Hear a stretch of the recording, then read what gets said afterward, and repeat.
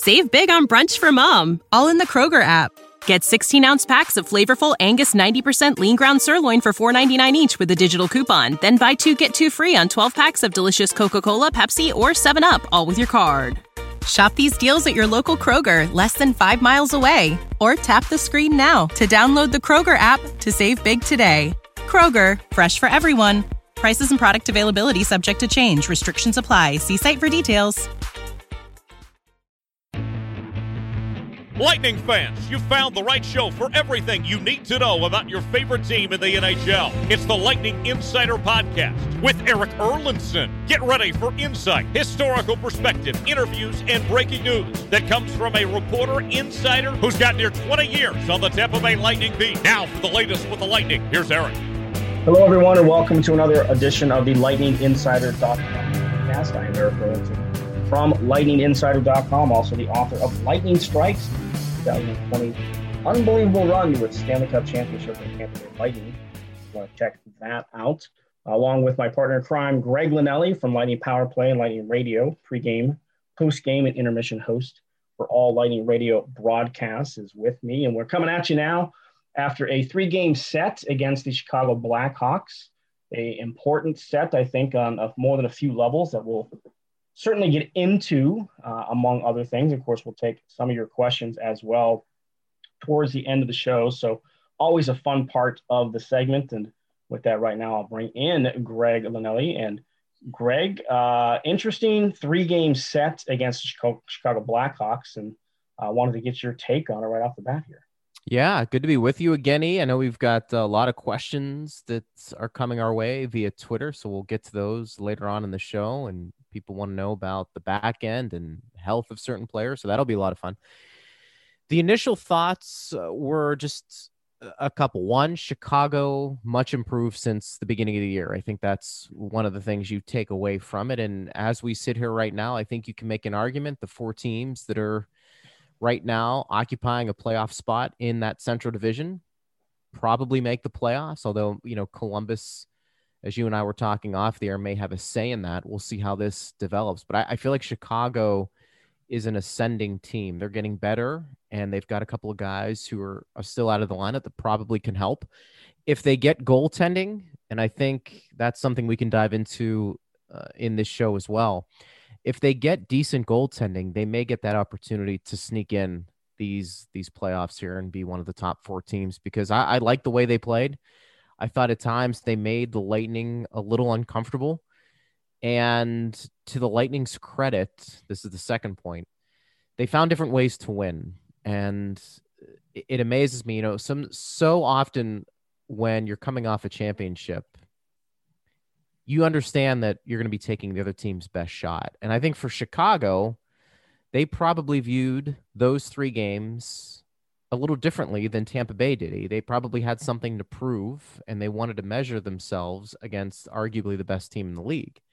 And with that all being said, Tampa Bay found a way to win 2 out of 3, which I thought was pretty impressive, because we talk so much about what the other team does and how they looked really good. But there was the Lightning taking arguably their best shots in 3 games and finding a way to get points in all of them.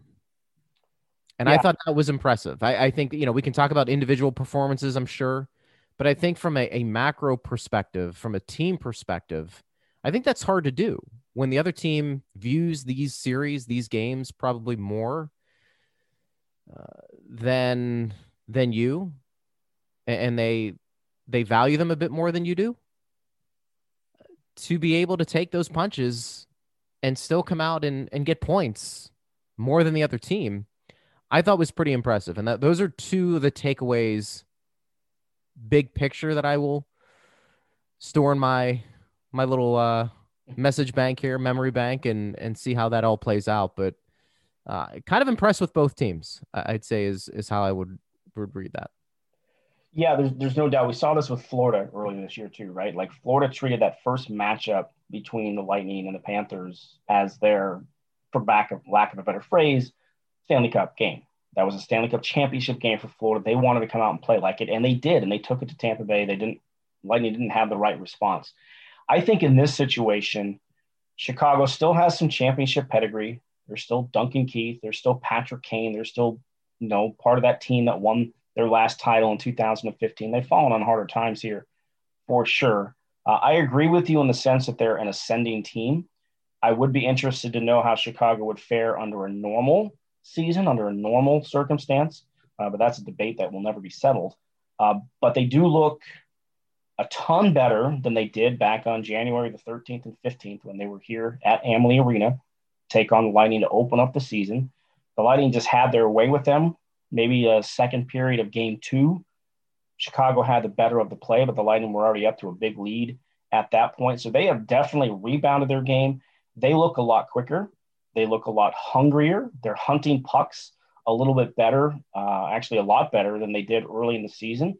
And they didn't win any of their first 4 games. So you thought, okay, this is going to be a long season for them. They've done a great job of turning it around. The Lightning didn't see Kevin Lankinen in either of those first 2 games. They saw Colin Delia and Malcolm Subban in games 1 and 2. So that I think that factored into it. But Chicago wanted to prove something this weekend. They wanted to go toe-to-toe with the defending champions, try and prove something, not necessarily to the Lightning, but to themselves, that they could skate and they could play with Tampa Bay. And I think they did that. My thing with Chicago, they don't have anywhere near the depth that the Lightning have. They really have to rely on Kane, DeBrincat, and Kubalik in particular, and then Duncan Keith on the back end. And they got a spectacular goaltending performance out of Subban in game 2. It's the only reason that game got to overtime. It's the only reason that game got to a shootout. Curtis McElhinney had something to say with that too in that shootout game, especially a couple of stops on Patrick Kane in overtime. But they're an ascending team, but Chicago was not anywhere near Tampa Bay's level because, let's face it, there were points in these 3 games where the Lightning were just kind of playing. They weren't really playing their game. Certainly in the first game, the Lightning probably got away with a little bit on the buzzer beater overtime goal from Alex Killorn. Played a much, much better. Actually, they tracked 49 scoring chances, which is a large number. It's the largest number that Tampa Bay has put up in 2.5 seasons in terms of scoring chances, and the Blues in that game. And then I felt in Sunday's game, the final of the 3, when the Lightning decided that they were going to be hungry again and started, winning more battles, the game turned in a hurry, falling down 3-0, come back, tie it, end up scoring 6 unanswered goals. So Chicago is an improved team, but I think Tampa Bay proved they're the better team.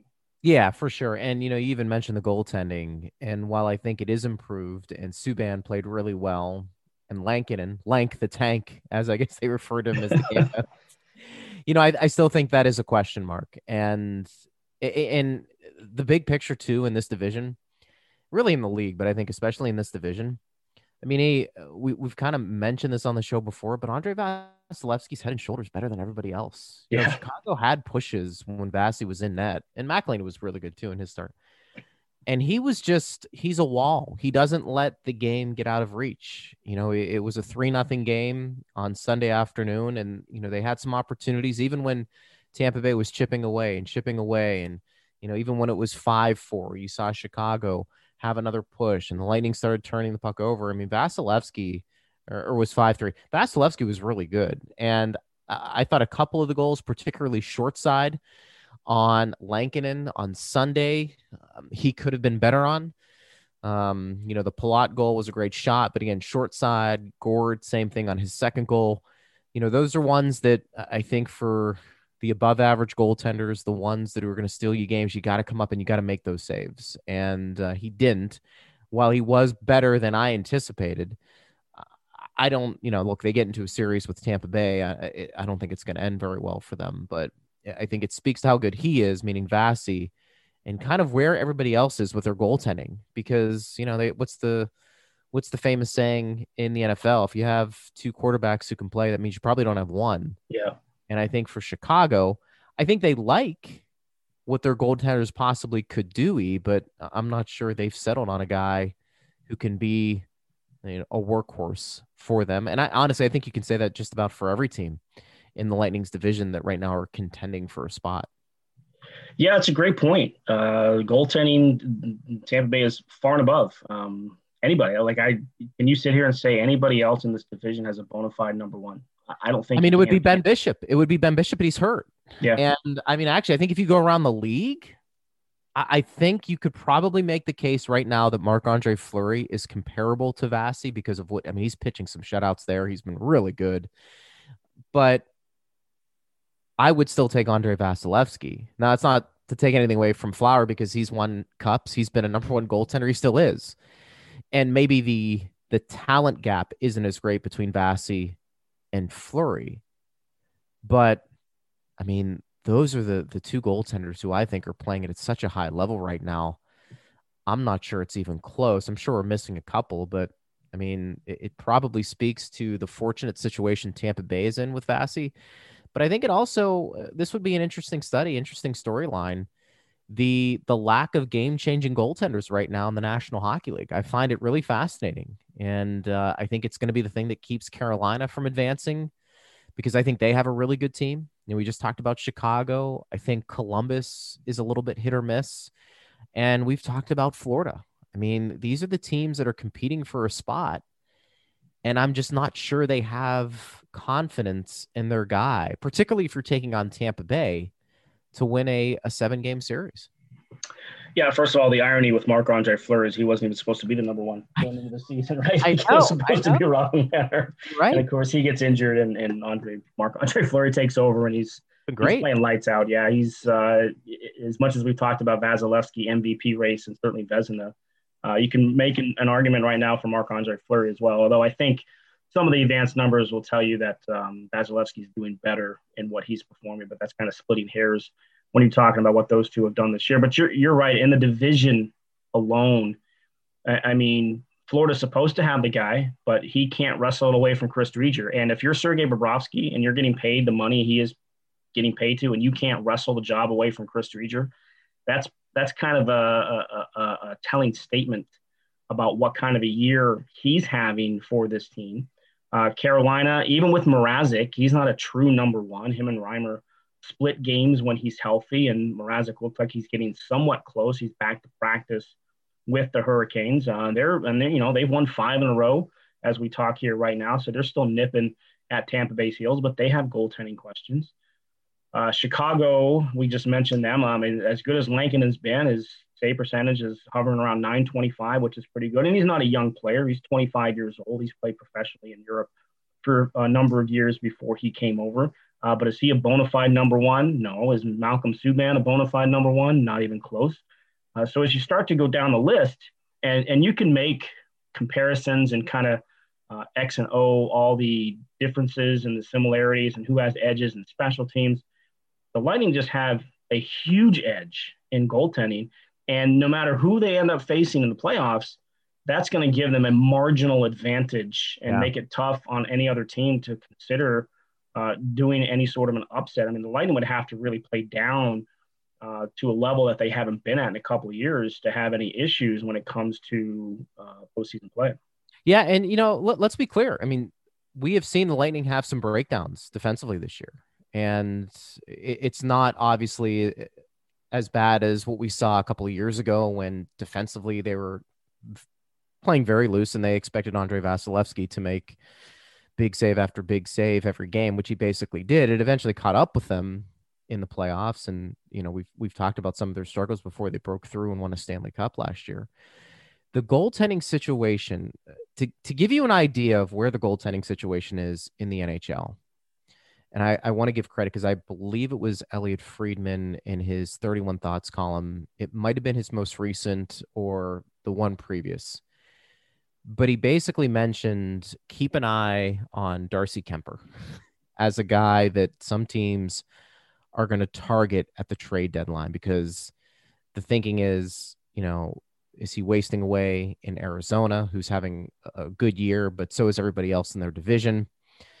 And we know that they were penalized for some things they did around, what was it, either draft where they lost some draft picks. So they want to acquire more draft picks. And, there's some talk about Ekman Larson being dealt as well. But Kemper was somebody he mentioned. And I don't know if he had him going to Carolina or if that was a team that was going to make a push for somebody like him.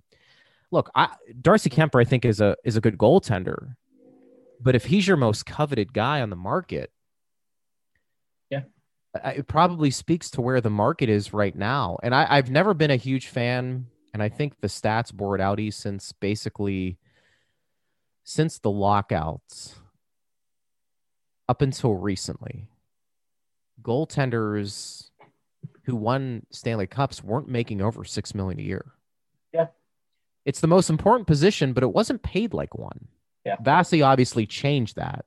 And a couple other guys, Bobrovsky, they thought in Florida was that guy. But that dynamic is always interesting. But I think it also speaks to where the league is with goaltenders. And the Lightning have found it they did find it with Bishop and then Vasi. I mean, they've had elite goaltending for a while now. But maybe we have to start looking around the league and saying to ourselves, you know what? That might be the one position where there's just not a lot of elite talent. And I don't know what the reason is for that, but I'm curious if you think that, because I'm looking at it and I'm thinking that's a good point. There's some really good goaltenders. I don't know if there are many elite ones though. Yeah, there probably isn't. And sort of the irony of your statement there about goaltenders not making over $6 million. Guess how much Andrei Vasilevsky made last year when they did win a cup? It's 3.5. His new contract had not kicked in yet. Isn't that amazing? This is the first year of that extension that he signed, where he's making 8.5 or 9.5. So obviously that's a huge. I think jump in pay. I think Holtby changed that. He was kind of added because I think when he won the cup, now remember he didn't start the playoffs as the guy for the Caps when they won it. He eventually got that position back, and then Washington wins the cup. And I want to say he was making over $5 or $6 million. But the bottom line is, if you go back and look at the goaltenders who have won it, there haven't been many who have made more than $5.5, $6 million. But it's arguably the most important position in the league. I mean, here we are talking about the Lightning and what they have, and probably the biggest reason we like them, not only because they're deep, although I think in some ways that's going to be tested coming up here on the back end. And I think we can get into the fourth line discussion too, because I think that's a pretty fun debate. But we're talking about the Lightning being really good and having a really good chance to repeat because they have an elite goaltender. For these other teams, we're saying, yeah, they got some pretty good team. They have some pretty good players and they're much improved. But do you think they're going to beat Tampa Bay in a 7-game series with that type of goaltending? I think it's going to be hard. It is. He would have to have a series like everybody had against Columbus 2 years ago, not to bring up horrible memories of plenty of fans listening to this, but that's what I would have to take to defeat, I think, this team in the playoffs. I mean, you can't account for injuries, and knock on wood in that situation. But it's always an interesting debate with the goaltending, because every team will now tell you that they need to have two, especially in a year like this where the schedule is condensed and, you got games stacked up on each other. Everybody needs two good goaltenders. You can't rely on one to carry the load. I mean, we just talked about it. I mean, the game against Chicago was the 10th game in 16 days for the Lightning, which is it's a lot, and it's not going to alleviate lighten up here for a bit. So you need two goaltenders, and I think teams are just hesitant to pour that much money into that position when you have so many other areas that you also have to pay. I mean, just think about this team. Okay, you're paying Andrei Vasilevsky 9.5, but you're also paying Nikita Kucherov 9.5, and you're paying, Victor Hedman 7.9. You're paying Steven Stamkos 8.5. Next year, in Brain Point's final year of his contract, he's in the $8 million range? Yeah, I think in his deal. So you've got a lot of guys that you have to pay, and teams are just hesitant to pour that much money into a goaltender, despite the fact that you have to have a high quality goaltender. You can't just have an average goaltender and great players around him, because that average goaltender is going to give up a goal at some point that's going to cost you. So you have to. It's an interesting debate that teams have every year and front offices have every year. How much do you pay? But this is where you have to give the Lightning credit. They did not hesitate. William Breezewald did not hesitate to give Andrei Vasilevsky that big money extension. He earned it. There's no doubt about it. 3 straight years as a Vezina finalist. He won the Vezina trophy already. And he's still only, 26 years old, 25 years old, where a lot of goalies don't even hit their peak until they're 28 or so. So if you want to look at it that way, there's still a ceiling for him to reach in terms of where he's going to go for his play. But it will be interesting, as we've talked about for a few years now, how this team divvies out the salary cap dollars down the road with so much poured into to one Well, position, you're important right. to one position. It's a good point. You're right. And, I think to be fair, for how good Vasi has been, for how good Ben Bishop was, they didn't win a cup until they complemented their elite goaltender with structured play. And when I say structured play, it wasn't because they were loose all those years. Like, they weren't listening to the coaching staff, or they didn't have a plan in place. I don't know what the reason was, for the team clicking the way it did last year compared to previous years. I mean, I think they knew they needed to be better defensively. I think some of that was a perfect storm of things that went right, the motivation to come back and do things the right way after being embarrassed in the first round of Columbus. I do think there is that factor that played into it, but I also think they had better players on the back end, but the team was more committed defensively, and they were better defensively in front of Vasilevsky. Would they have won a cup without him? I don't think so, neither do you. But I think we could also make the case they wouldn't have won a cup if they weren't committed defensively either. And so there was kind of that perfect storm. That's why I think this team is so hard to beat. And just going back to the Chicago series, they were mentally stronger too. Yep. There were some moments there where Chicago had the momentum, or whether we're going up 3-0, or it was, Victor Hedman making a play late in overtime with Killorn tipping it. As Brian Engblom has said, you can't really describe it, but certain players on this team, after winning the cup, there's even more swagger to them. Victor Hedman comes to mind. Probably Vasi. I think also, too, Alex Killorn.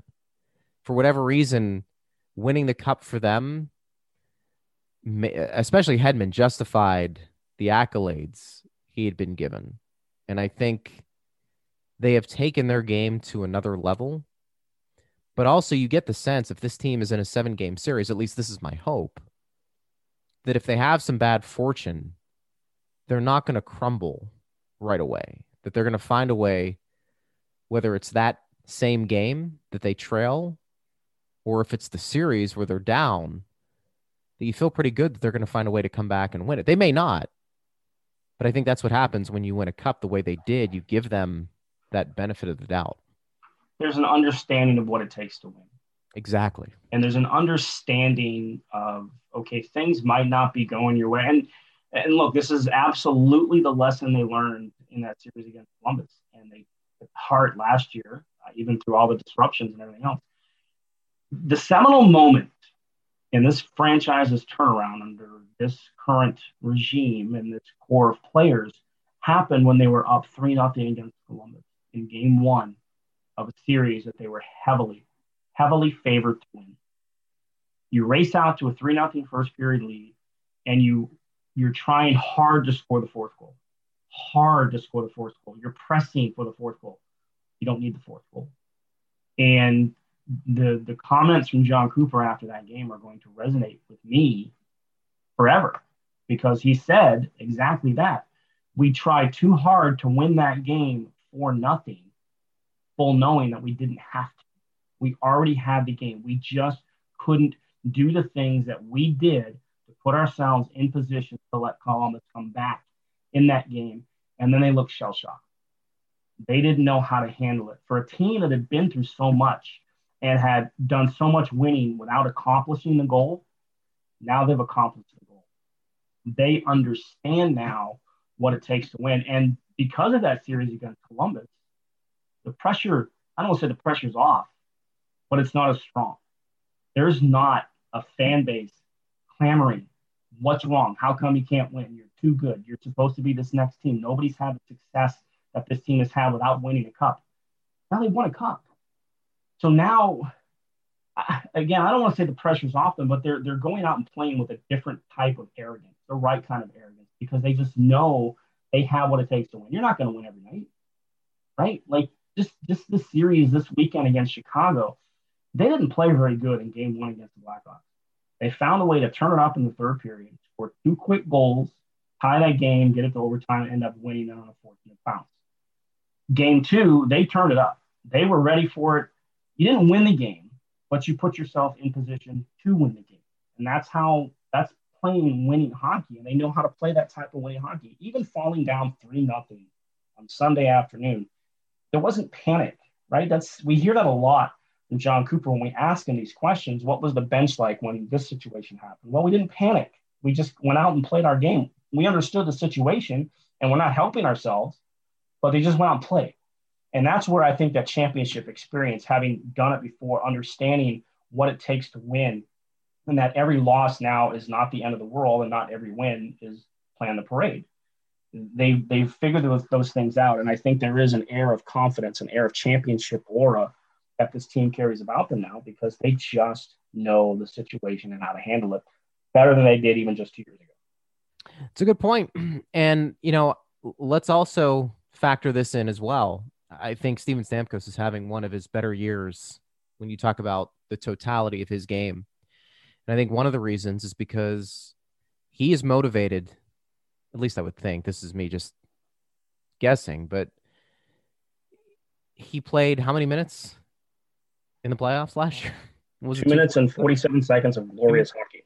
Yeah, and I think he wants to make a bigger impact, obviously, than what he had. And I think he's motivated to get back there and to really be a part of what this team can accomplish. So I think you have that factor, because I think he's been phenomenal, in the Chicago game on Sunday. I mean, he was winning faceoffs on the power play, which led to some goals. They were 4 for 5 on it. He's having a very good year for a player who, sometimes you see somebody his age with those injuries, you start to see the play decline. I feel like he's playing his best hockey. You're seeing John Cooper try and mix things up with the lines, not to keep things stale. Some of it is out of necessity, but others he's trying to mix and match and give guys opportunities to play with one another that they typically wouldn't, i.e. Braden Point and Anthony Cirelli together, which I find pretty fascinating. I think also, too, you're using the rest of the year to see what you have in Kyle Foote.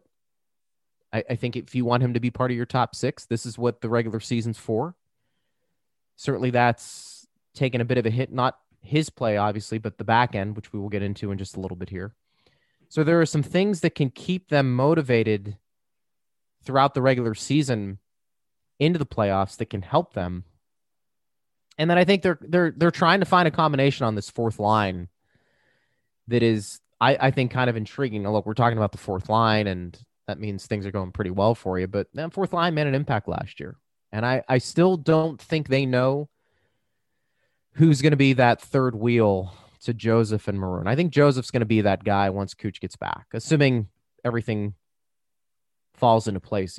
And whether he's the centerman or not, I don't know. My guess is they would probably keep him there, but let's assume it's Joseph and Maroon. I think the question becomes who plays with those guys. And it may be a revolving door, maybe all the way through the playoffs. I don't know. That maybe it'll be just competition. Whoever's playing well gets an opportunity to play. I will say this, out of everybody they've thrown out there, Jamel Smith is the one that has given me the most consistent production. But I don't know if they want to give him that opportunity fully, because you're still seeing Volkov get those opportunities. He's had some flashes. You've seen Colton, Barry Boulay, and that's fine. And then, if Mitchell Stevens gets back and is ready to go, that's fine too. But if you're asking me, I'd actually like to see a fourth line of Smith, Joseph, and Maroon, and let's see what you have. But it looks like I think they probably want to give it to Volkov. I'm not sure I'm ready to make that commitment just yet. Here's the thing about the fourth line. And this is something I wrote several weeks ago, just after Mitchell Stevens was injured. This is a fourth line that has had an identity for a number of years. And that identity started with Cedric Paquette. Yeah. Love him or hate him. And he didn't give a lot of offense, but you knew when Cedric Paquette was in the lineup what you were going to get out of him. He's going to be somebody that can agitate. He's got some sandpaper to his game. He gets in on the forecheck. He's going to kill some penalties for you. He's not there. And the fourth line had success because there was some pretty good chemistry, and at least the way that Cedric Paquette and Pat Maroon last year approached the game was very similar.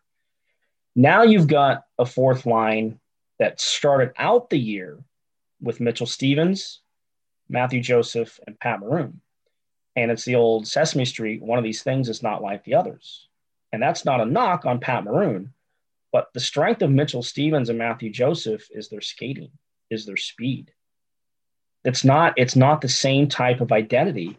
And here we are, March 7th, as we sit here and talk, there still isn't an identity to the fourth line. Some of that is because Stevens got injured. Some of that is because there are business things that get in the way on why Gemel Smith has only been able to play the games that he has to this point, because he was up on an emergency recall because of injuries. Remember, Cirelli missed a couple of weeks, and then Stamkos missed those couple of games against Florida. So he has to, if you can only call him up on an emergency basis, because you can't send him back to the taxi squad unless you put him on waivers. So that gets into the way of that. And there's salary cap implications, all of that. Because I think when the fourth line has worked the best, it is when Gemel Smith was out there. Because, yeah, he's got some speed to his game. He's not Matthew Joseph fast, but he's got some speed to his game. But he's got grit to his game. What's the phrase? He's just got a thick body, right? For somebody who's about 5'11", yeah, he gets around the ice, but he knows how to use, what he has. About 205 pounds. He knows how to use that in those aspects of the game to watch him in wall battles. That's where you look for those situations with players like that. I think he fits an identity of what they would like that fourth line to be. I think he fits more with Pat Maroon than anybody else that's played on the fourth line with him this year. So here we are now still talking about a line that doesn't have an identity, because we knew the identity the past 5-6 years as Cedric Paquette has been a mainstay as that fourth line center. And he's not here anymore, and they haven't adapted to it yet. Yeah, and, like I said, I don't want to, when you're talking about the fourth line, I think for the most part, people will look at that and say, well, you're talking about the fourth line. I mean, that must mean things are going really well, and they are. But we also know that this is a four-line league today, and John Cooper likes to have confidence in those guys. So it's an interesting dynamic compared to what we saw last year. I mean, Joseph wasn't in the lineup during the playoffs. Maroon was. Paquette's not here. So in essence, you're trying to fill two more spots on a very important line with Pat Maroon. Now, we think Joseph's taking those steps. And I think he's motivated enough to have an impact, or to make an impact, and to keep improving based off of what happened to him last year.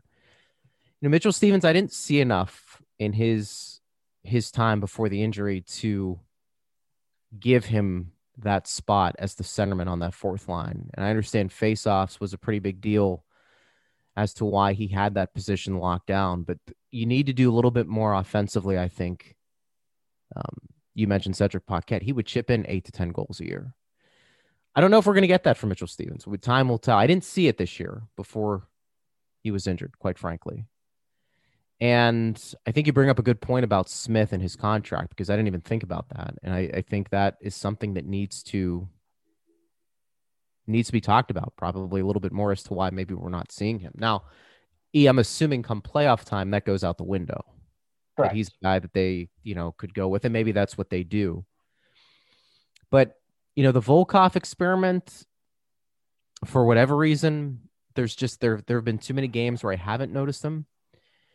And Colton and Barré-Boulet, I just don't know how many realistic chances they're going to get on that fourth line. Not to say they didn't acquit themselves well, but they've only played one game. To me, Smith makes the most sense. And if you were to take his contract out of the situation, which I know you can't do, I think you're probably looking at Maroon, Smith, and Joseph. Or you can flip Joseph and Smith and go that way if you really like Joseph as your centerman. I think that's their best fourth line, assuming they don't go out and address it at the trade deadline, which they may do, but that would probably involve trading out a player as well. So it gets a little tricky too with the cap. But to me, I think that's their best fourth line. Again, assuming that they don't go 11-7 too. That's something we also should keep an eye on as well.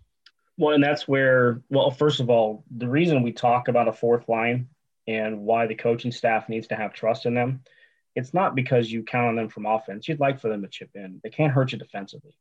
And the more you can trust a line in that situation to be on the ice more means the less taxing it has to be on your top players, because you want your top players as fresh as possible for the postseason. You don't want to have to play Braden Point 22 minutes a night. You don't want to have to play Steven Stamkos 22 minutes a night. They can, and they're capable, but as we've seen this team do in the past, they'd like to not overburden their top guys in the regular season. That's why a trustworthy fourth line, I think, is important for this team, because as it is now, during the playoffs, you were seeing Maroon and Paquette. Those guys were getting, 11, 12 minutes a night. Right now, it's maybe 8, maybe 9, depending on the situations.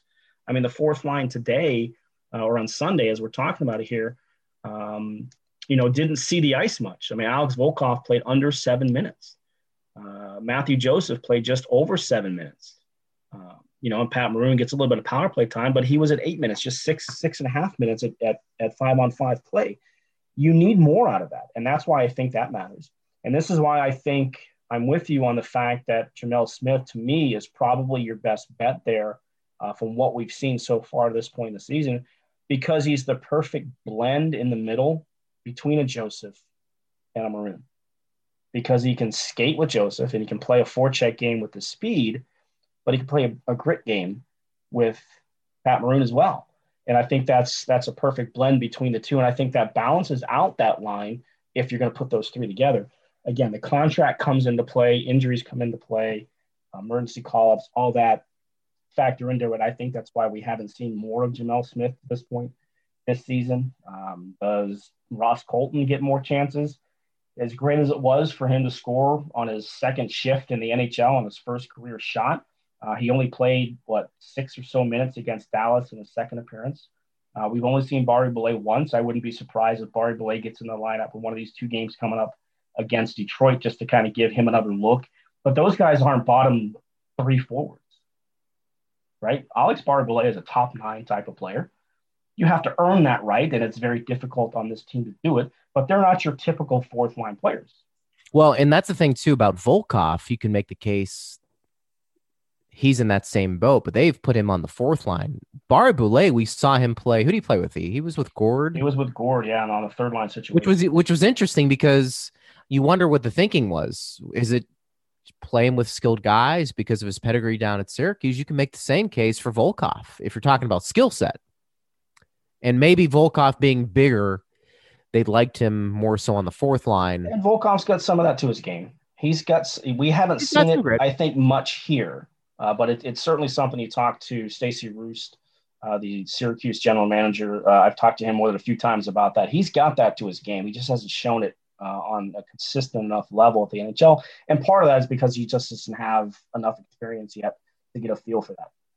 The other thing, too, is I wonder, and these are things probably John Cooper's not thinking about now. This is probably more just talk show, podcast banter, but I think it's interesting to bring up. If you don't find that combination on the fourth line, do you look at it and say, all right, this year we may have to win it differently? It might be more 11-7, not only to protect, let's say, a Kyle Foote, who might be our 6th best defenseman, but maybe it's an opportunity to make that fourth line better. You're double shifting your best players. So in other words, you're giving Braden Point an extra shift or two with Maroon and Joseph. Maybe you're giving Cirelli. Maybe you're giving Kucherov, who we think will be back and ready to go. That's another way, to overcome whatever you're looking for on the fourth line that you're not getting right now, 12-6. And if you have to end up going with, double shifting some of your best players on the fourth line here and there, I don't necessarily think that's a bad play. I don't know if they'll do it, but we have seen John Cooper go 11-7. So maybe there is some method to the madness there. Don't be left out. Make sure you subscribe to the Lightning Insider on Apple Podcasts, Spotify, and anywhere else where podcasts are found. Now, here again is Eric. Problem with that, you don't have the depth on defense that you had before, right? Like even when they dressed 7 defensemen this year, it's a different feel than it was last year. Number one, there's no Kevin Shattenkirk, who you could put out there for 18, 20 minutes a night. Now your options as the 6th and 7th defenseman have been Luke Schenn and Cal Foote. And we saw Andreas Borgman make his team debut against the Blackhawks, but you don't have the depth to feel comfortable putting 7 defensemen out there, because if they're the same caliber of defensemen, are you really helping yourself by dressing an extra D man if you're just getting the same thing out of no matter who's out there? So I think for me on that, it's a good point. It's one they're going to have to monitor, but I think this year, this is where we go back to, are you just playing Hedman and Sergachev and McDonough more?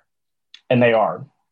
And I think that's what they may have to end up doing. And I don't have a problem. Again, you may have to win. You may have to win differently this year than you did last. We talked about, I thought last season, I think you agreed, that back end was the most talented we've seen in Lightning history. I think this year is comparable on the top end. The depth isn't there, to your point, and I agree. Now, in fairness, we don't know what Kyle Foote is going to look like at the end of the year. Correct. We're hoping his steps that he takes are great. But we also have to account for Hedman's play being better, Sergachev especially, McDonough, who's added a little bit more offense to his game, Chernak before the injury, and hopefully it's not long-term. I think he was starting to come around. And in fairness, I think Jan Rutta was starting to play better. So while you're right, the depth isn't quite where it was last year. I'm not sure it could be, to be honest with you, coming back this year. I think that was a perfect storm last year, the way they got Bogosian and Shattenkirk on, decent deals, and you had them motivated to play for that next contract as well. But I think this might be a year, it kind of goes back to the forward debate, E. You may have to ride your top end guys a little bit more, not only at the forward position, but on the back end as well. Look, Chicago rode it to 3 cups, right? They just relied really on their top 4 good point defensemen. Now that means you're going to play Sergachev more on the right, which he's comfortable with. We've seen him do it before. But, Chicago won it with Charmelson, Oduya, Seabrook, and Keith. I mean, those guys were playing 30, 25 minutes a night in the playoffs, where their third pairing was getting 10, 11 minutes. And I mean, go back and look at that 2015 Stanley Cup final. One of those 4 guys was on the ice at almost every shift. I mean, right. How much they leaned on them. And you can do it. My concern right now is, Victor Hedman played 26 minutes on Thursday. He played 29 minutes on Friday. He played 28 minutes today. Are you, not that he can't handle it, but are you comfortable with playing Victor Hedman that much on a nightly basis in a regular season? It's a fair question. To where all you have to do is make the playoffs, and they're going to make the playoffs. Sure. Do you want to overtax those guys? And, Sergachev is still learning. And, I think you're comfortable with him in the 22 to 24 minute range every night. But we've seen McDonough's minutes as well. He only played 20 minutes on Sunday, but we've seen him up around 26 minutes a night. To me, I don't think that's ideal for the rest of this regular season. I think you have to find ways to curtail it. The problem is you got to win games to make sure that you don't slip, right? And that's impossible. Right. But I wouldn't want to overtax and overburden my top guys too much. If you have to do it in the playoffs, that's a completely different situation. No, it's fair. It's a fair point. And look, I think you might have asked the question, was it a couple of games ago when we looked at the box score and was it Palat played like 10 minutes or 12 minutes? Yeah, that was the blowout game against Dallas, right? Yeah, and you kind of asked Cooper, was that by design? I don't know how he really answered the question, if he did it all. Game management. Game management. That's not how he answered it. That's how it was. Yeah, and I think you're going to see more of that because you can't take 5 guys out of the lineup and put 5 guys in. I mean, I guess theoretically you could, but I think it's harder to do now maybe than it was before. So I guess to answer your question, and I actually asked Brian Engblom this question on the last call a couple of days ago about monitoring guys' minutes. I think you're going to have to pick your spots and maybe even rest a Victor Hedman late in the year, particularly when all these games are coming to the forefront. Yeah. I don't think you can sit there and look at it, and I'm sure they know this. I'd be very surprised. Let's put it this way. I would be very surprised, assuming they're not fighting for a playoff spot, which I don't think is going to happen, if we're still seeing Victor Hedman, Ryan McDonough, and Mikhail Sergachev with 5 games remaining in the regular season, averaging 28 to 29 minutes a game. I think you're going to see a concerted effort to rest them, whatever that means in today's NHL, understanding the limitations you have, resting guys and subbing them in and out. Yeah, unfortunately, it's not like baseball, right, where you can give them a couple of at-bats and pull them for the rest of the game. You can't do it. In a deep bench. It's not the NFL where you've got three deep at just about every position. you've only got so much you can work with. So it will be interesting to see how they do monitor all that stuff down the stretch. Because the problem is like, okay, you're able to give, limit point to 10 minutes or pull out to 10 minutes a game because it was a blowout. It was 3-0, 10 minutes into the game. Dallas didn't show enough fight to get back into it, ends up 5-0. You can manage the minutes that way. You also have 12 forwards. You've only got 60. If you dress 7, you've got 70. It's harder to rest those guys in those situations. They're still going to have to play, right? So it's interesting, and I don't think you need more of games like that against Dallas to be able to game manage players' ice time similar to what they did last month against the Stars. They haven't had many of those games where they've been comfortable from start to finish, right? Think about some of that Carolina 4-game set. Those were hard minutes. I think this weekend set against Chicago, those were hard minutes. Twice they had to come back down from multi-goal deficits to win the game. The series against Florida, the Panthers came at them hard.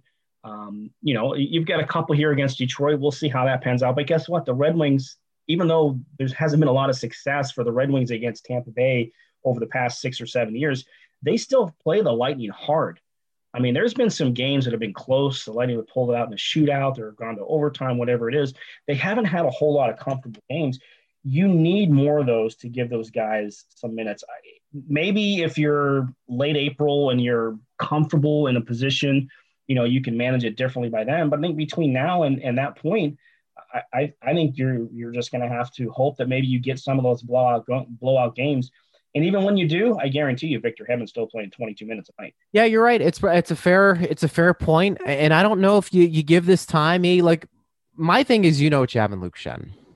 And barring some injuries or him not playing for 3 weeks and you want to get him in just to keep him sharp, I'd actually like to see Cal Foote play and see what he has. And I actually like to see Borgman play.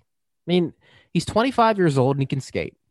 I have no idea if he's going to be ready for this team come playoff time. But you know what I can do? I can give him some more games during the stretch to see what he can do. And I understand Root is out right now, and I understand Chernak took a vicious blow in that last game against Chicago. So we don't know what their health situation is. And obviously by default, he may be playing regardless. But even if everybody is healthy, I would actually look to get Borgman in a little bit more than Schenn because I know what I have in Schenn.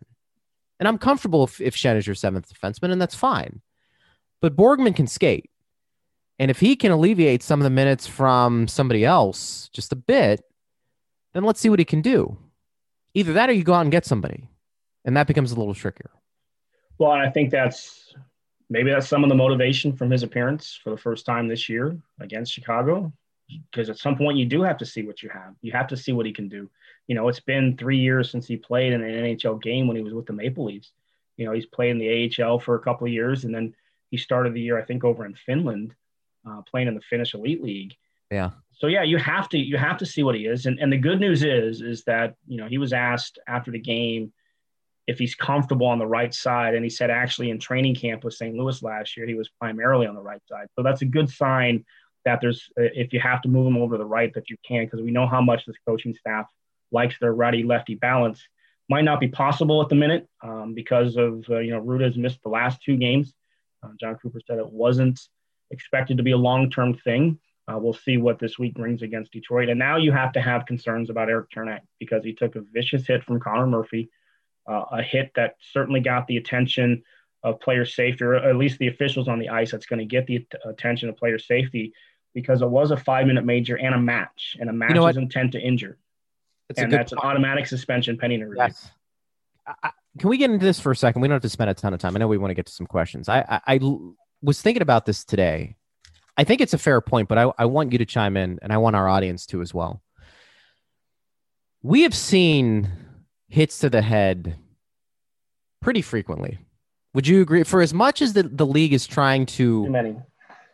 Right. You feel like the league has made a point to eliminate it out of the game. It's odd that we keep seeing it as frequently as possible, which to me, there are 2 reasons why, and only 2. Either it is impossible for these players to determine that split second if it's a hit to the head or not. In other words, it's too hard for the players to differentiate for the most part, because I think the Tom Wilson one was pretty egregious. But for the most part, it's either the players are having a hard time recognizing and adjusting to hits to the head because things are moving too fast, or there is a complete lack of respect for one another on the ice. Both of them aren't good. I'll say this. Both of them aren't good, because if the players are having a hard time adjusting and understanding what is legal and what's not, there is a problem either with the communication. There's a problem with being taught how to hit. There's a breakdown somewhere from that standpoint.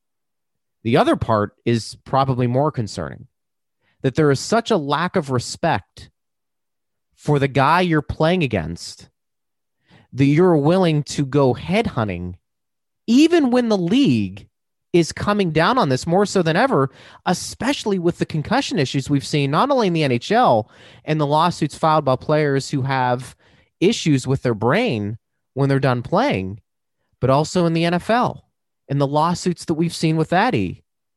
Either one is not good. But to me, those are the only two logical conclusions for why we keep seeing these brutal hits to the head. Am I wrong? Is there a third reason? I'll give you my thoughts on it. To the first point about, is the game too fast now? The players can't judge it. No, that's not the case. In so many conversations I've had with players through the year, and we hear this phrase used a lot by players and coaches, the game slows down for you.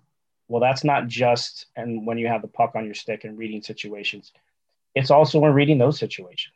And there are some that are bang plays. Like, there's so much of this game that is instantaneous reaction and decision making.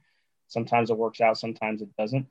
When it comes to these hits, and the one by Tom Wilson, I cannot believe that anybody defended that hit in any capacity whatsoever, whether you're a teammate of his, a coach of his, or a member of the national media. Frank Cervelli did. Did you read his comments? Frank Cervelli from TSN. I'm not pointing him out because I want to come down on him. I happened to see it on Twitter, and it was an interesting comment that he made. I guess says that this is going to be an unpopular opinion, but that wasn't an illegal. I'm paraphrasing. That wasn't an illegal hit, and I mean, I kind of had to read it twice, and I said, "Really? What part of that did you think was legal?" And this is the gray area we get into when looking at these hits, because there are people who will tell you, just like Frank did, and Frank, I know Frank. He didn't go out on a limb on his own. He felt that came from somewhere in the past. And I've seen Frank do this before on another similar hit. It might even have involved Wilson at some point, where it was a similar hit. And he said that this is going to be unpopular, but look at this, look at this, and look at this. And he was right, because I don't remember if it was Wilson or not, but player safety looked at it the same way and said that this is the correct view. And they weren't quoting Frank or anything like that, but it was just comparing those two viewpoints. So Again, Frank is not going out on a limb all by himself on that. But in this situation, it was a predatory hit. It was a player who was not necessarily engaged with another player, but he's not in a situation where he should be expecting to get hit. And here's the other part of the first part of your conversation. The players can continue to get away with these type of hits because I don't think the penalties are severe enough. And we're talking about Tom Wilson, who already was hit with a 15 games, actually it was a 20-game suspension just a couple years ago. It got reduced, I think, to 14 games, so they took 6 games off of it. Even that apparently wasn't a severe enough punishment, because there have been enough times where a guy like Tom Wilson has delivered a hit and the league has let him off the hook. So why would he think in his mind, would he have to curb hit the way he plays? It's similar to Matt Cook, right? And you're familiar with Matt Cook from your days in Pittsburgh and his days with the Penguins. What did it take for Matt Cook to kind of get his attention to stop doing these dirty hits like that? It took being suspended for the rest of the regular season. Yeah, right. And he missed that entire first round playoffs against the Lightning in 2011 a series in which the Penguins were already also without Evgeny Malkin and Sidney Crosby. Yeah, it's a good point. I think So it was he Nathan Horton, really right? hurt his teams. I think that was Nathan Horton. Was it him or was it Brad Richards? I think it might have been the hit he leveled on Brad Richards. Could be. Because I want to say one of those guys never played again. It might have been Horton. Well, but you might be right. You might be right. I'm gonna double check on that while we're talking here. I think it was Matt Cook who also delivered the hit on Mark Savard, correct?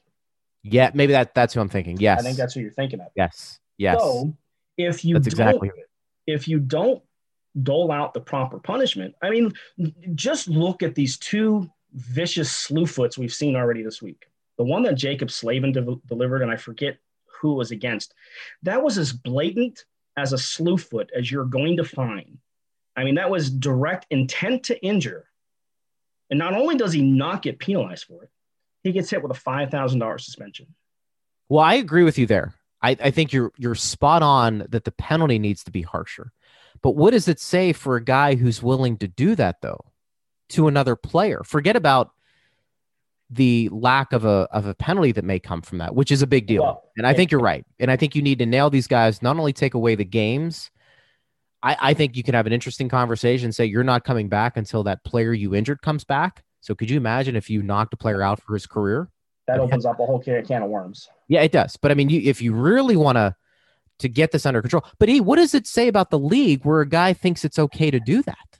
Here's the other point, and you heard it today from Pierre Maguire, where he said the phrase, and Connor Murphy delivered on Eric Chernak, "I'll go to bat for Connor Murphy. He's not a dirty player." I don't care. I don't care what his reputation was before. He delivered a bad hit. We tend to focus so much on the player who delivered the hit. We don't think about the player who took the brunt of it and what it means to them. And that's where I think some of the lack of respect comes from, because let's face it, what was everybody talking about when the Tom Wilson suspension came down for 7 games? Is he going to appeal it? Is the NHLPA is going to, quote unquote, go to bat for Tom Wilson to try and get the suspension reduced. So he ended up not appealing it because he wasn't going to win it anyway. He's too much of a repeat offender to get away with it again. But there's too much focus on trying to help the player who delivered the hit rather than the player who took the brunt of the hit and may miss time. And we don't know.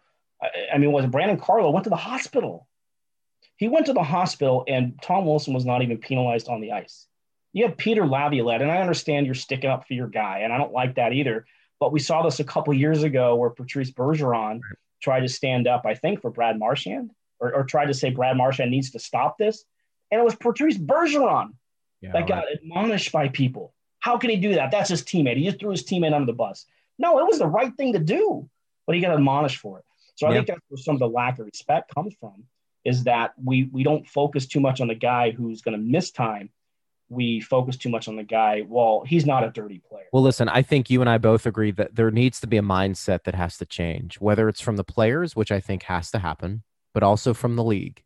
You need to do a better job of protecting the players who get hit illegally. The other thing, too, is, and I'll end on this, and I know we want to get to some questions. Phil Esposito says a big reason why you're seeing a lot of these injuries, the pads.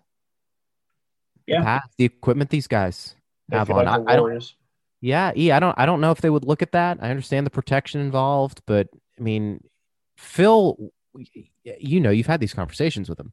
Yep. I mean, it's almost like he's dumbfounded. These guys are basically wearing these shoulder pads that are like football players. And you level somebody with their head down, the impact is tremendous. The NHL is still so far behind on what makes sense when it comes to player safety. I've told you this before. The fact that you allow fighting in the league still, if you're really trying to cut down on the hits to the head, because some of those fights end up, the guy falls on top of one another. Why are you taking that unnecessary risk if you really want to crack down on hits to the head? So I feel like the league doesn't know where to go. It wants to still be a physical sport and actually play over the line while at the same time protecting the players. And it's either got to be one or the other. I don't think you can have it in between. Either you just be the league and say, this is the sport we live in. It's going to be physical and it's going to be nasty and guys are going to get hurt, but that's why they get paid millions of dollars. Or you go the other way and say, listen, we're cracking down on everything. You cannot do any of these hits to the head. If you do, it's a major fine and it's a major suspension. It almost has to be extreme because I think they're caught in this weird position of trying to do both. And I think it's actually made it worse. They need to, in my opinion, adopt what the IIHF does. And if anybody's watched the World Juniors or the World Championships when they've been on TV, any head contact is an automatic ejection, pending a review. And I like the fact that the league now, like they reviewed the Conor Murphy hit. They saw it live, and the game is fast. It's hard to judge at real speed sometimes. So they made the ruling on the ice that it's a major, and they go back and review it, and then that is upheld. The IIHF works similar, and it's International Ice Hockey Federation. If there's head contact in any capacity, legal or not, you can review it, and you can eject the player from the game. And so you can review it. You can review it. It can be reviewed, yeah. Okay. But at any head contact whatsoever is an automatic review by the IIHF governing board. And I feel like you do that in college football, correct? Well, yeah, there's ejection. Yeah, they can eject the player and they can review it, but there's no suspension in this case. Because we've seen this. Matter of fact, I think with Nolan Foote. I don't if I remember this right. I think Nolan Foote got ejected for that in one game for Team Canada 2 years ago. And I think he actually had to sit out the next game because they viewed it as a suspension. The IIHF takes headshots very seriously. I think the NHL probably has some work to do when it comes to that because there's too much. And as we've mentioned before, the players are the product. And look at the number of games Sidney Crosby's missed in his career. The hit that he took in the Winter Classic a number of years ago was as dirty as they come. And there was nothing. There was no retribution. There was no penalty. There was nothing. The face of the league. David Steckel? Yeah, David Steckel, the face of the league. Generational type talent. And you can make a case they've done a poor job protecting their star players. Again, it's almost like the NHL is successful in spite of themselves. And that's, I think, another example. Any other sport, you're protecting your star players. Yep, I agree. All right, before we close this out with a few questions here, we're going to make sure we take care of our sponsor, manscaped.com. Again, make sure you're using the promo code BOLTS. You get 20% off and free shipping on anything you order on there. We've talked about it, the cologne. I use a cologne a lot now, and I'm not usually a cologne wearer, but I use that because I do like the way you like it. You like how you smell. It presents me as I just walk down the street or in the arena or whatever it is. It gives me an air of confidence. It makes you want to just walk around with no clothes on.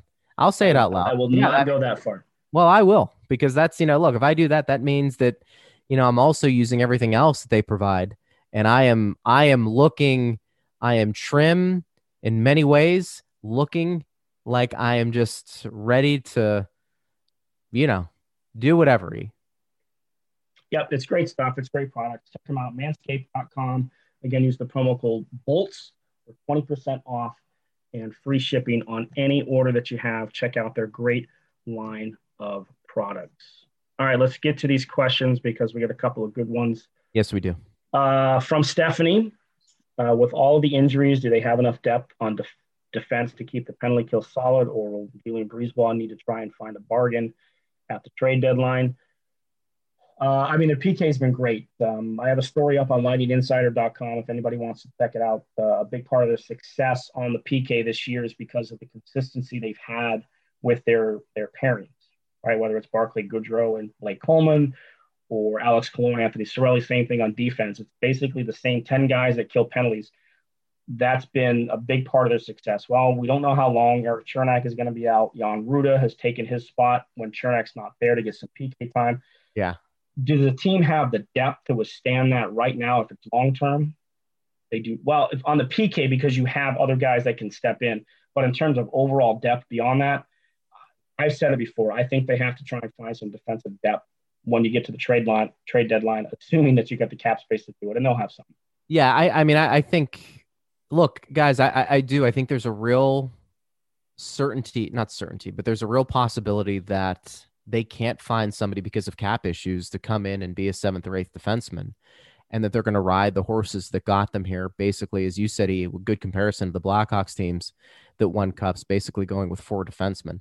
I think their PKs are really good. Your best PK is Andrei Vasilevsky. I think as long as he's solid in net, you're going to have a fighting chance. Don't take penalties too. That's going to be another thing I think they stress to help that back end and their penalty killers be a little smarter too. And we'll see if that plays out because of how many games these teams are going to be playing. Fatigue is going to start to set in. So you wonder if we start to see some sloppy hockey from that standpoint and if special teams really start to break down. But it's almost a 2-part question. I do think he's going to try and make a move to address depth, but I think in many ways you're kind of hamstrung with what you can actually do because of the cap. Yep. From Al. Al says he's not a fan of the shootout. Would rather have the game decided in 3-on-3 overtime until someone scores, lead the skills competition to the All-Star game. Wondering your and Greg's opinion. I've never been a fan of the shootout. I understand the entertainment value of it. It's hard to dismiss that when you see everybody, when there are fans in the stands, on their feet during a shootout. So there is an entertainment value to it.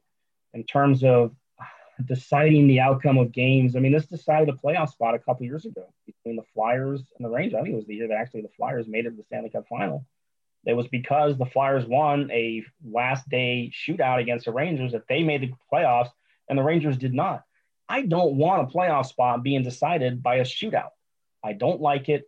I don't think you're going to get the league to agree to longer 3-on-3 because it's taxing on the players as it is. I wouldn't have minded 10 minutes of 4-on-4 before we get to an overtime, but here we are with a 3-on-3 monster now.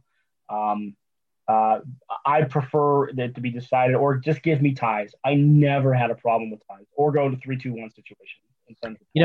It would require some thinking outside the box because as much as we hate shootouts, and I agree with you, you know what I hate more? Ties. Nobody being declared a winner.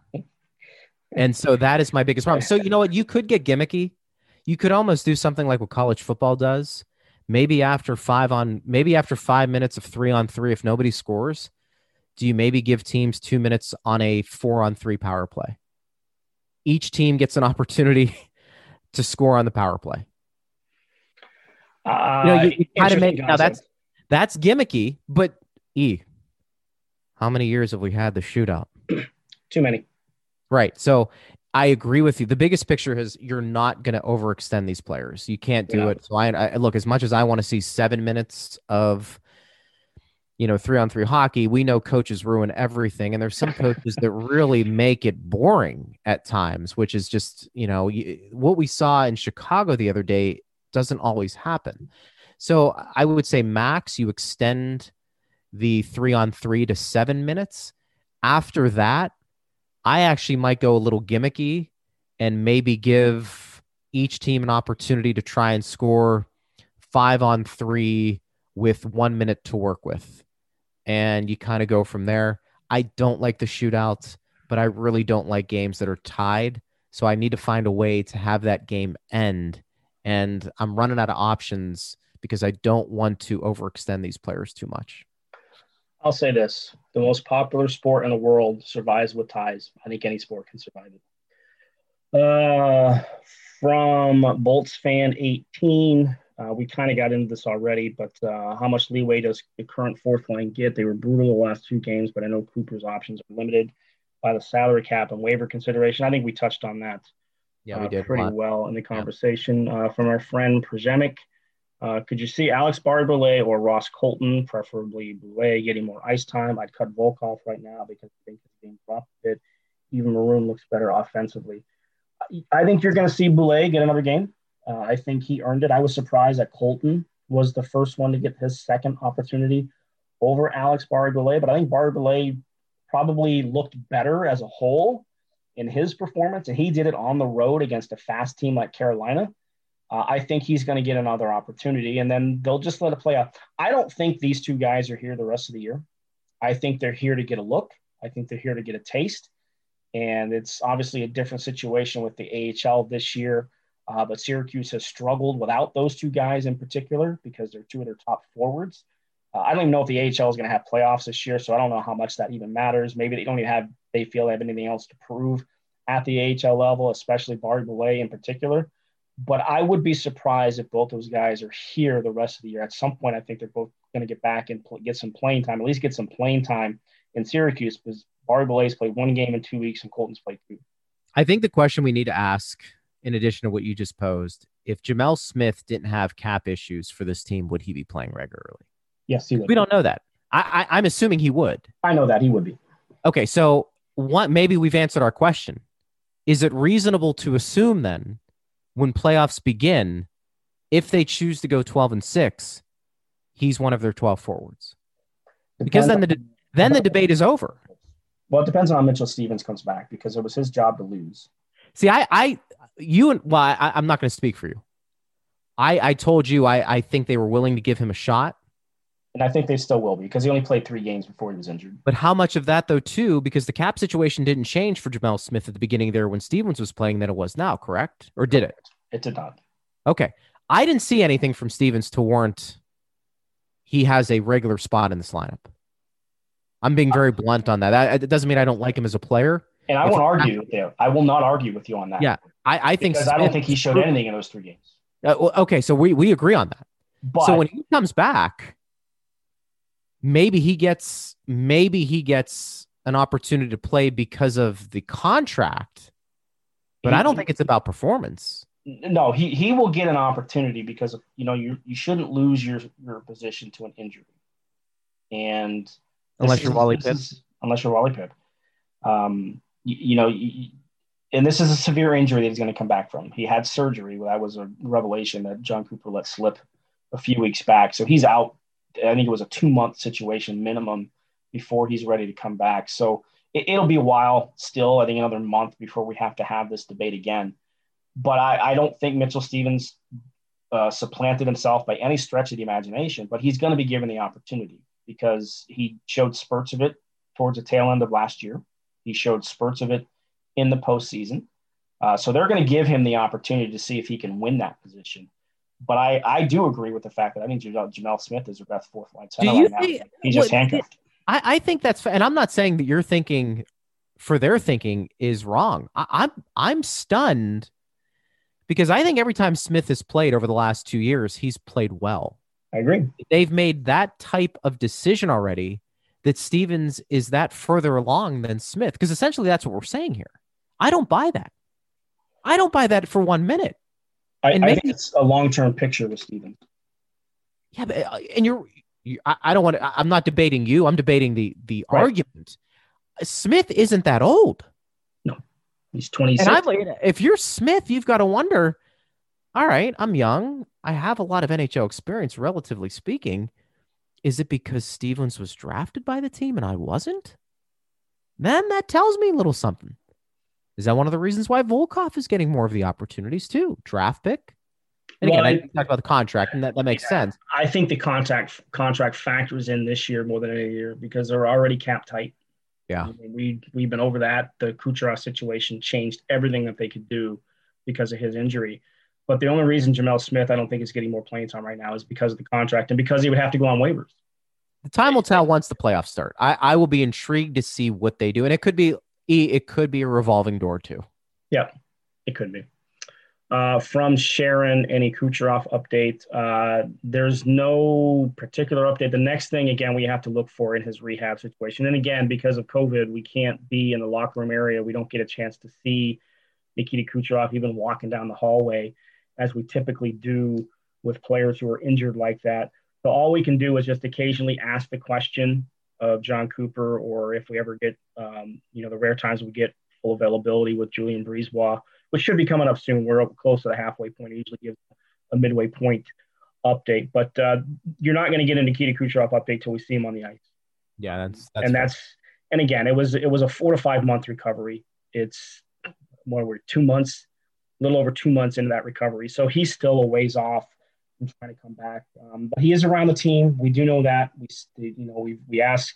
John Cooper says he sees them almost every day while they're at home, so he's around at least. And his smiling face, non-parade smiling face for Nikita Kucherov is around with the team. And for some reason here, Greg, Nancy asked me about Scott Wedgwood's shutout performance with 40 saves over Boston today. I'll be honest, I didn't catch much of that game. Yeah, I don't have much to add outside of sometimes an average goaltender can play out of his mind. I mean, Scott Wedgwood I don't want to read too much into it. Shutouts. What's that? I say Scott Wedgwood has 2 starts this year. He's got shutouts in both his starts. Well, look, I mean, kudos to him. I don't know what to make of that outside of he got really hot at the right time. Is he the long-term answer there, or is he going to get more starts? I don't know. I mean, look, when you pitch 2 shutouts like that in 2 starts, you would think you'd grab the attention of the head coach, but I don't know what else to say outside of, is it just, a goaltender getting hot? We'll see. Jersey needs it because they're falling behind in a very, very competitive Eastern Division. All right, busy schedule here coming up for the Lightning again. You got 3 more games this week. You're at Detroit on Tuesday. They're at Detroit on Thursday. They come home on the 13th against Nashville. The first time they'll have more than 500 fans in the stands. That'll be interesting for that game. Greg, I would expect that we'll be back here in another week doing this same thing in between games, as they have a 2-game set against Nashville on Saturday and Monday. As usual, my friend, this was a great conversation, great topics. Good to talk to you again, and I look forward to it next week. You too, buddy. Hope everybody enjoyed it. Keep those questions coming. Yeah, make sure you hit subscribe. Make sure you hit like. Make sure you share. Make sure you leave the 5-star reviews for us. They do mean a lot. To make sure you Manscaped. All right, we'll be back with another LightningInsider.com podcast next week. Until then. Save big on brunch for mom, all in the Kroger app. Get 16-ounce packs of flavorful Angus 90% lean ground sirloin for $4.99 each with a digital coupon. Then buy 2, get 2 free on 12 packs of delicious Coca-Cola, Pepsi, or 7-Up, all with your card. Shop these deals at your local Kroger, less than 5 miles away. Or tap the screen now to download the Kroger app to save big today. Kroger, fresh for everyone. Prices and product availability subject to change. Restrictions apply. See site for details.